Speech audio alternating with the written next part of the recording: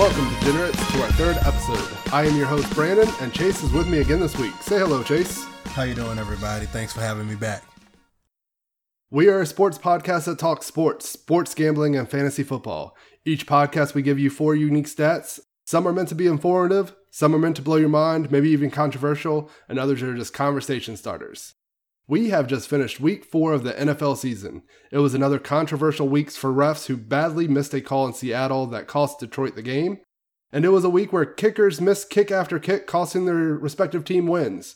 Hopefully we don't choke under pressure this week like they did. In this podcast, we were talking about what team is the most disappointing team in the NFL. I'm going to convince you that Calvin Johnson is no longer an elite fantasy wide receiver. And of course, we will give you our DraftKings lineups for week 5. As well as a unique breakdown of an NFL game Sunday for the degenerates and all of us. The final period will belong to Chase as it always has, but first, let's get his thoughts on the weekend we just had. Week 4 was another crazy week in the NFL. We did see a lot of things going on between kickers missing kicks and officials missing calls on big plays. Also, I wanted to talk about the Bears. The Bears are having a fire sale. This is not common in the NFL. Generally, it's something that happens in the MLB, where teams are trying to dump talent, and it looks like the Bears are trying to dump talent. Last week, they got rid of Jared Allen and also their best linebacker, John Bostic. Also, from what I've also heard is that Matt Forte is currently on the trading block also. He'll be a free agent after this year. I think he's owed $7 million this year, and they're looking probably to move him. I'm pretty sure a trade of Matt Forte could really swing some of the power in the NFL. For example, if the Cowboys got a hold of him, I think they just lost a running back this weekend, but if they were able to add Matt Forte, a dual threat running back, to their offense that is struggling with injuries, I think that could have a big swing on what goes on in the NFL. Yeah, especially how we talked about the NFC is always up. Seems like it's up for grabs each and every week. Forte could definitely be a difference maker when it comes down to it. Certainly. So I really don't know what's going on. This summer they got rid of Brandon Marshall, and they don't really look into re-signing people. I'm sure they're going to probably cut ties with Jay Cutler sooner or later. It just has been a bad marriage for a while now. And I really don't know where they're heading. I guess they're going to try to tank it a little bit so they can land them a quarterback in the upcoming draft. But I don't really know who in college football is prepared to come and take over an NFL franchise and change things. Yeah, I'm not sure what the long-term plan is either. I'm trying to pull up their salary cap, and it does look like they only had about $5 million left as cap space this year.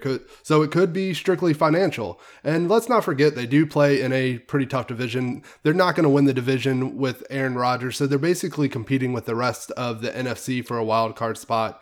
And quite frankly, even if they had everybody, I'm not sure if they're talented enough to get it done. Yeah, I don't think they'll beat out Aaron Rodgers at all either. Oh man, their division has been a little disappointing also, since we're talking about disappointments this week. We are going to discuss who the most disappointing team in the NFL this week. So that leads me to my question for you, Chase. Who do you think is the biggest disappointment in the NFL this year? Well, Brandon, I would have to say the most disappointing team to me this year would have to be the Philadelphia Eagles. And you have a hard time arguing otherwise. Chip Kelly finally got full control of the roster this summer. He made some very questionable moves, getting rid of Shady McCoy, which Philly fans loved, and also was one of the most dynamic running backs in the NFL. Also, he made some major moves by bringing over DeMarco Murray and also signing ex-member of the Legion of Doom, Byron Maxwell. Maxwell has been getting toasted all year. He is single-handedly the reason why they lost Game 1. Julio Jones basically tore him apart on the deep ball. Also, DeMarco Murray, that story is to be continued in all honesty. He's crying for the ball, but even still when they give him the ball, he's not effective. Their offense is down this year. I think the NFL has definitely caught on to the Oregon, aka spread offense. And I think everyone in the NFL is fast compared to in college football. You know, you have the best recruits versus 4-star recruits versus 3-star recruits. In the NFL, everybody is a 5-star recruit if you're comparing them to a college player. Stat 1. If you just look at the offensive numbers, we can look at this stat here. Their offense is down. Their scoring is down 36% compared to the previous year. Also, if you look at the yards gained, they're down 26% from the previous year. That's the biggest drop-off in the NFL compared to any teams. And there's a lot of teams that had good offense and they're struggling, but Philadelphia was known for their offense and they're struggling horribly this year. Just looking at the weapons that they have, and Darren Sproles looks like the only person on their team that can actually produce numbers for the team that they can actually depend on. So I really don't know what's going to actually happen. They are in a division where they may be able to make some things happen this year, but I'm really not sure. My prediction on this season, which is kind of a bold one, is that they'll probably miss the playoffs, and I think they might end up parting ways with DeMarco Murray. And I wouldn't be surprised if they decide to cut their losses now, waive them, and DeMarco goes back home to Dallas. Wow. I mean, that would be pretty shocking. And the one thing I can't wait to see if that does happen is the Eagles fans' reaction, because they are probably one of the most vocal fan bases in the NFL. A lot of the moves that Chip Kelly made before the season, the Eagles fans were already making their displeasures known.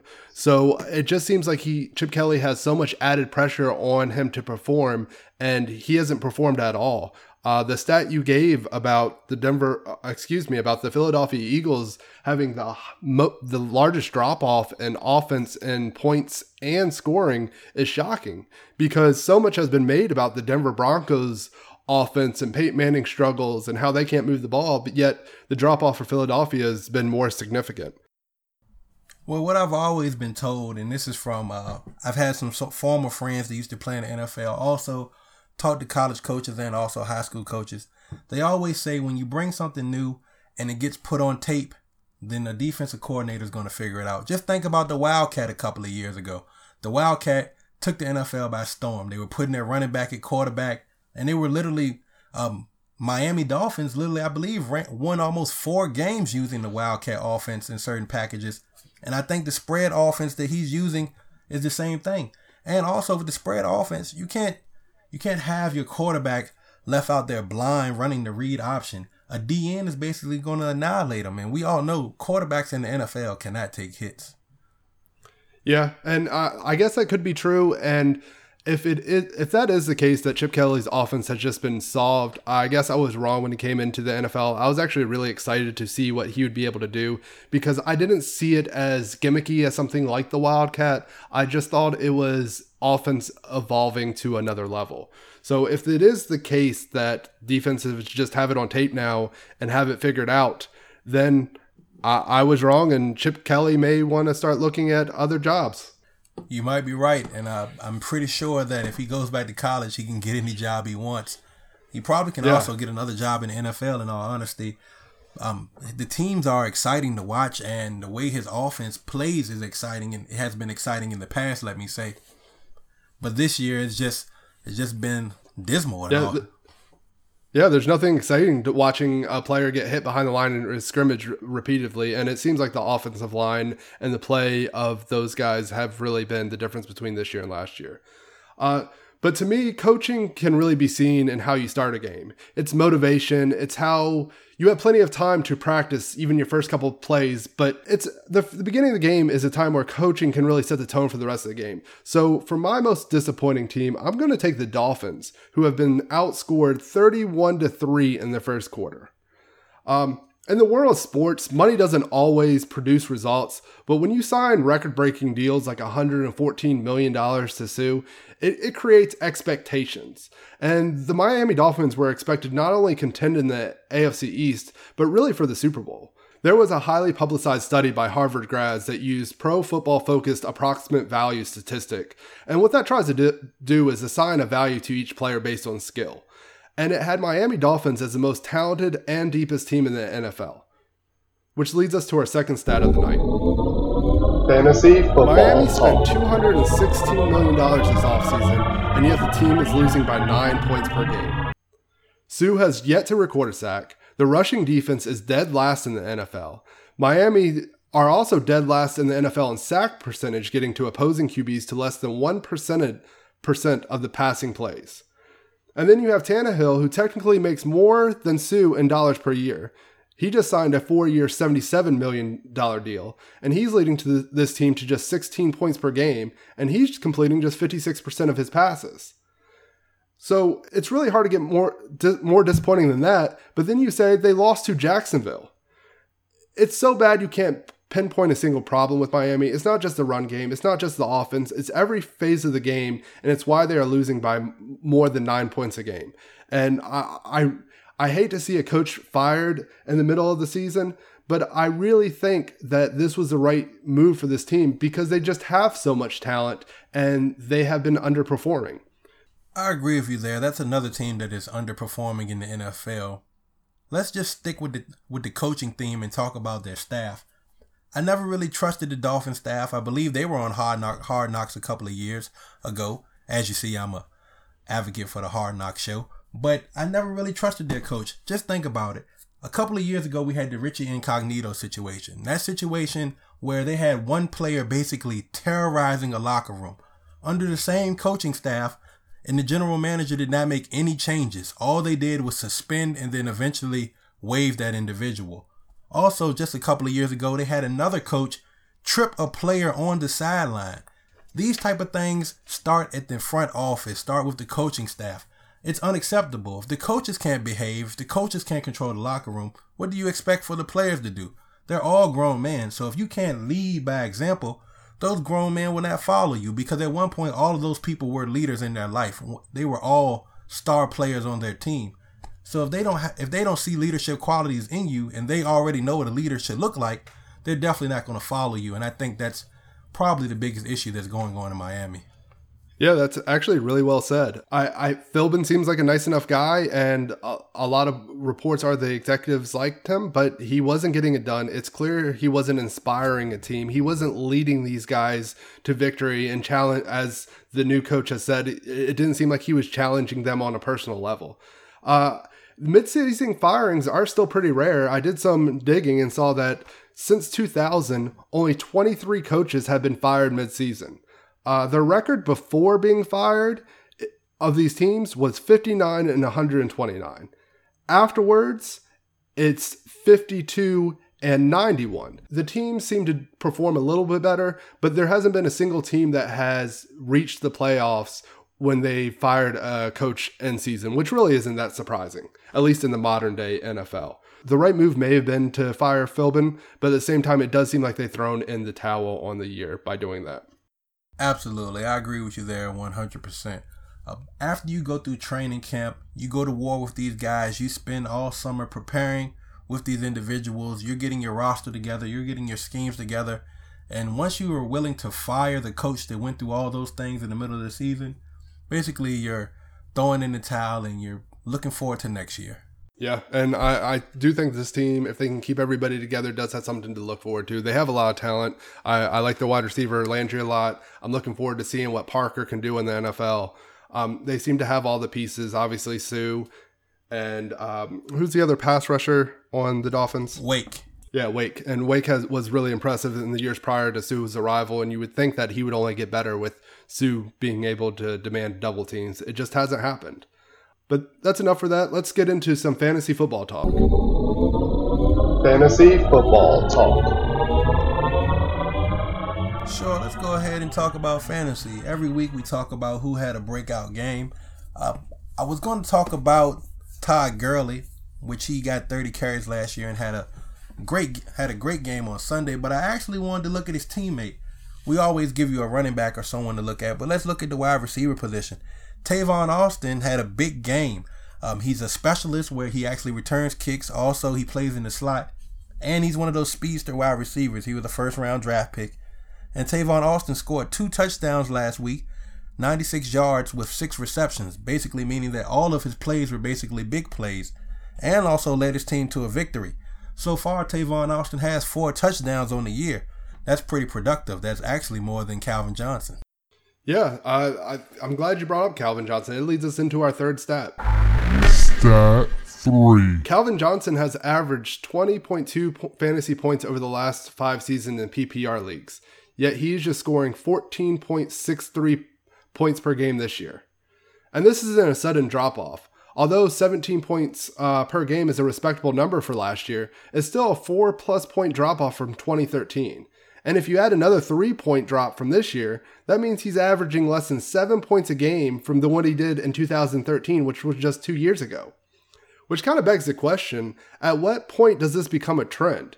sometimes numbers do lie and sometimes they don't. But I don't think they're lying here. You can argue that it's Stafford or the offensive line, but I really think it's the 30-year-old Calvin Johnson that has lost a step. And at his size, he doesn't need great speed, but he just doesn't seem like the same Megatron to me. He doesn't seem like a cyborg who transforms. And if he does, it sounds like his metal may be a little creaky and rusty. I would still like my chances if it was a jump ball in the end zone, but I would like 2013 Calvin Johnson much more. And I don't want to be one of those people where an athlete's fantasy production determines their on-the-field worth, because Calvin is a Hall of Famer and one of the best ever at wide receivers. From a fantasy perspective, I would have to say he's overvalued and downward trending. And I hate to see the deterioration of a superstar. But what I hate even more is when I don't see it coming.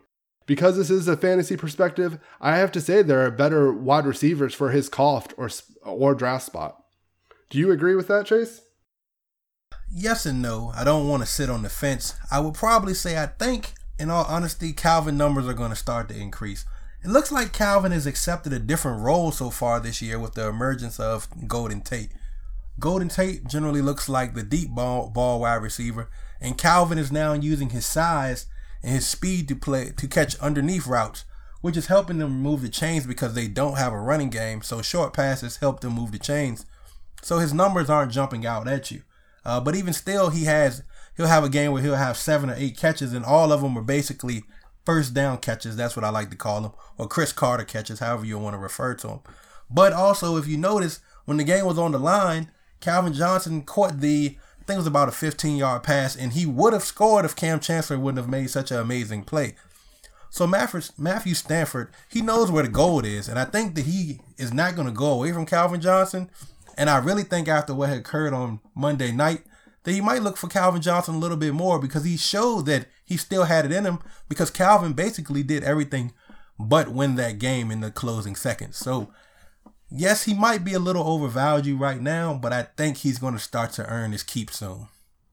Yeah, and Stafford hasn't been looking away from Calvin Johnson by any means. He still gets his targets. His yards per catch are down significantly, about 9.4 yards a catch instead of his 12, 13 yards per catch we're used to seeing him. But I don't think Golden Tate is really stealing his catches or targets. Just pulling up Golden Tate's game-by-game stats, it doesn't look like Golden Tate's had a game more than 6 receptions, and that was only 80 yards. So, for instance, against Seattle, he had 3 catches for 30 yards. So it's not like he's really stealing Calvin's opportunities. It just seems like they can't get the ball downfield to him as much. And there was a jump ball situation on Monday where he didn't come down with it, and I believe the old Calvin would. Maybe so, but he's always seeing cloud coverage. Of course, you're putting your best corner on him. You're always shifting your safety there. You're trying to jam him off of the line because of his size. Calvin has a lot of things going against him. But even still, I think as the season goes on, he will get better. And I think he will actually start earning those big games, because at the end of the day, Matthew Stafford and Calvin Johnson only know one thing, and that's the bomb. Yeah, and that is true. Again, my point is not how good he is on the field and what he does for Detroit. It's just from a fantasy perspective. He does cost $7,400 on DraftKings, which is about the same cost as Randall Cobb or Emmanuel Sanders, Keenan Allen, and Larry Fitzgerald. I just feel like for that money, I'd rather go with one of them. But with that said, let's go ahead and get into our alignments for this coming week. I guess it'll be week 5. You did beat me last week. I had multiple players not starting because we did our lineup so early. So this week, when I do have somebody that's questionable, I'm actually going to give you an alternative in case he does not start. But I'll start it off. I'm going to go with a complete wild card as my quarterback this week. I'm going with Jameis Winston. All right. I'm sticking with what we just finished talking about. I actually have Matthew Stafford as my quarterback. I really think that he's ready to let it fly after what happened on Monday night. Yeah, they don't seem to run the ball much at all, so you know he's going to get his passing opportunities. At running back, I have Carlos Hyde, who's playing the New York Giants. I like his ability to gash them, who they really don't have much of a run defense. And I also really like Melvin Gordon against Pittsburgh. I think this is Melvin Gordon's breakout game. Who do you have a running back? For once, we're actually on the same page. I actually went after Melvin Gordon also. After you give a guy 30 carries, how can you not go back to him next week? You have to. 30 carries means I trust you. You're my guy, so I think they're going to go back to him. And then also, Dion Lewis is back on the field after having a bye week, so I think Dion Lewis will have a good week for the Patriots this week. All right. I guess we'll both be rooting for Gordon on Sunday. At wide receiver, I spent all my money on wide receivers, which seems to be the common theme for me. I went with Julio Jones. Once again, he's the best in the world, and Washington's defense. I'm not really going to be scared. I need to check to see if Hall's out, but last I looked, he was out for this game. I also spent money on Mike Evans. I'm teaming him up with Jameis Winston and Jacksonville's lack of secondary, and I went with Julian Edelman because you can't ever go wrong with him and Tom Brady. All right, once again, we're on the same page. Wide receiver, I went for the best in the business. I got Julio Jones. I complimented him with Demaryius Thomas. And then also Pierre Garçon. I also picked him up too after his breakout week last week.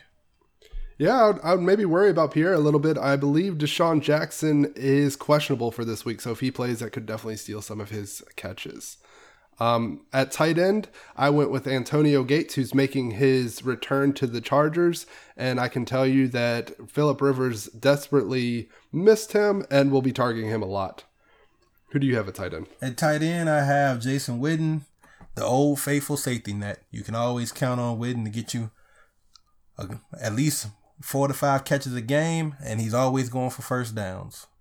Yeah, and I do like that pick. I was a little bit worried the way our lineups were going that you would say Antonio Gates, so I'm glad you said somebody else. For my flex, I put in Carlos Williams, who is questionable. He's going through the concussion protocol right now. If he does start, I think at $5,700 against Tennessee's defense, that he's a must play. I liked how he looked early on, even though he didn't put up big fantasy numbers last week. But if not, let me pull up. It's going to be CJ Anderson is going to be the alternate. He has a whole lot to prove, and I like his matchup this week. Well, I don't have an alternate. I have this guy's guaranteed. I have Doug Martin. They're playing against Jacksonville. We all know what's going on in Jacksonville. The same thing that's been going on for the last 5 years. And Doug Martin actually had a pretty good week last week. I think he produced 22 points in the PPR league. Yeah, I'm a big fan of Doug Martin. I'm actually going to talk about him a little bit in the next segment. For my defense, I went with the Ravens for only $2,900. I thought it was the best defense for the price, hosting Cleveland Browns at home. Defense, I just went just matchups. After watching Seattle's offense on Monday, I took whoever they were playing, which happens to be Cincinnati. If they can only score 13 points, I'm pretty sure that means that the defense will have some effect on them. And the Bengals defense is actually pretty good. Pretty good's a little bit of understatement, and I do like it. They're off a short week, and you're right. Seattle's offense was just atrocious. I feel like we could have spent a whole episode on how bad they looked that game in general, with the whole missed call and who should win, what should the NFL should do. We could make a show about it, but I feel like our listeners have probably had enough of that talk with ESPN and all that this week. With that said, that will be our fantasy lineups for week 5. We'll see how we do. We have a lot of the same players, so it's going to be a little bit of margin, not much margin of error for us to see who comes out on top this week. All right, and every week we want to give you an against the spread winner, and that's what we're about to do right now. The Tampa Bay Bucks are set to host the Jacksonville Jaguars. And I don't want to say this is a rivalry, but neither team wants to be known as the worst NFL team in the state of Florida. Maybe the Miami Dolphins should be in this conversation, but no, I really believe the loser of this game will earn that title. This game means something to these guys who are separated by just 200 miles. The Bucks, who are 1-3 this season, are the definition of inconsistent. They've held the Texans and the Saints to 19 points per game, and then they allowed an average of 38 points per game to the Titans and Panthers. Offensively, the Bucks have averaged just 13 points per game in 2 contests, and then 24 points per game in the other 2. Their opponent, Jacksonville, has held their 2015 opponents, not named the Patriots, to 19 points per game. And they should have beaten the Colts last week. We are seeing plus 2.5 Jacksonville as the spread in this game. This is the smallest amount of points Jacksonville has been given on the road since 2011. which that leads us to stat 4. Stat 4. The Jacksonville Jaguars are 4-22 straight up on the road since the start of the 2012 season. Their average spread in those road games is plus 10, and not once has the number been under 3 like we are seeing for Sunday. They are just a 500 team against the spread on the road over the span, but they usually have some give. To cover this game, they basically need to win outright on the road, something they've done just 16% of the time. Last year, their average spread on the road was 9.7 points a game, and yet they were outscored by 14 points per game in those road games. This team has no idea how to win on the road. They're coming off a mentally crushing defeat to the Colts, and now have to travel. There's nothing to like trend here wise about Jacksonville. Furthermore, there's a big matchup problem. The reason that anyone would think that the Jaguars are better this year is probably thinking that because of their defense. This is a team that still can't score. They're 31st in the NFL in points per game at just 15.5 points. They can't complete passes, ranking 31st in completion ratio. They've yet to score a rushing TD, and I'm not a big believer in Blake Bortles. His delivery is too big and long. He's not accurate enough on top of that. He's not an NFL starting quarterback in my mind. I don't think they can light up the scoreboard on anyone, including the Bucs. You may have been fooled by them by believing they are better defensively, even though Tom Brady and company put up 51 points pretty effortlessly against them. But for the sake of argument, they did hold all others to 19 points per game. But let's look at those teams. It's the Carolina Panthers who have a one-man show on offense, even if he is Superman. The Miami Dolphins are struggling mightily, and now the Andrew Luckless Colts. Now the Bucs aren't offensive juggernauts themselves, but they have offensive weapons. You actually talked about earlier, Chase, the biggest player that went under the radar last week was Doug Martin. He rushed for 100 plus yards and at 5.3 yards a carry. Jacksonville must stop Tampa's run game if they want to win. And they may have to do it without their best defensive player in Paul Polesny, who has a high ankle sprain and is probably out this week. You can say what you want about the Bucs, but they aren't scared to push the ball downfield. They will challenge this overrated defense, who has allowed a league high of 50% of third downs to be converted against them. I'm taking the Bucs and Jameis Winston to get a home victory. Are you going to be playing this with me? I think I will. I'm always going to go against Jacksonville. That's just the smart thing to do. And also, I really think that Jameis Winston is really a winner and he will evolve into a solid NFL quarterback. He's always down to fight. He's a great team motivator. And he's a gunslinger also. So I think that he will actually turn out to be a solid NFL quarterback. And he will lead the Bucs to better days. Beating Jacksonville is not really a good start, but you got to take your wins where you can get them. Yeah, and I do like his gunslinger attitude. And against this Jacksonville pass defense, there's not much to really worry about. And you have those big wide receivers, Vincent Jackson and Mike Evans. There's just not anything to be scared about. That's why I did take him in fantasy. For the same reasons you took Doug Martin. This offense can be well balanced and click on all cylinders. I definitely think so. I think that's a smart pick. You cashed in last week with taking the Bears, and I have faith in you again this week. All right, well, let's go ahead and get to the final period. Final period. Once again, we're going back to college football. Never count out Nick Saban.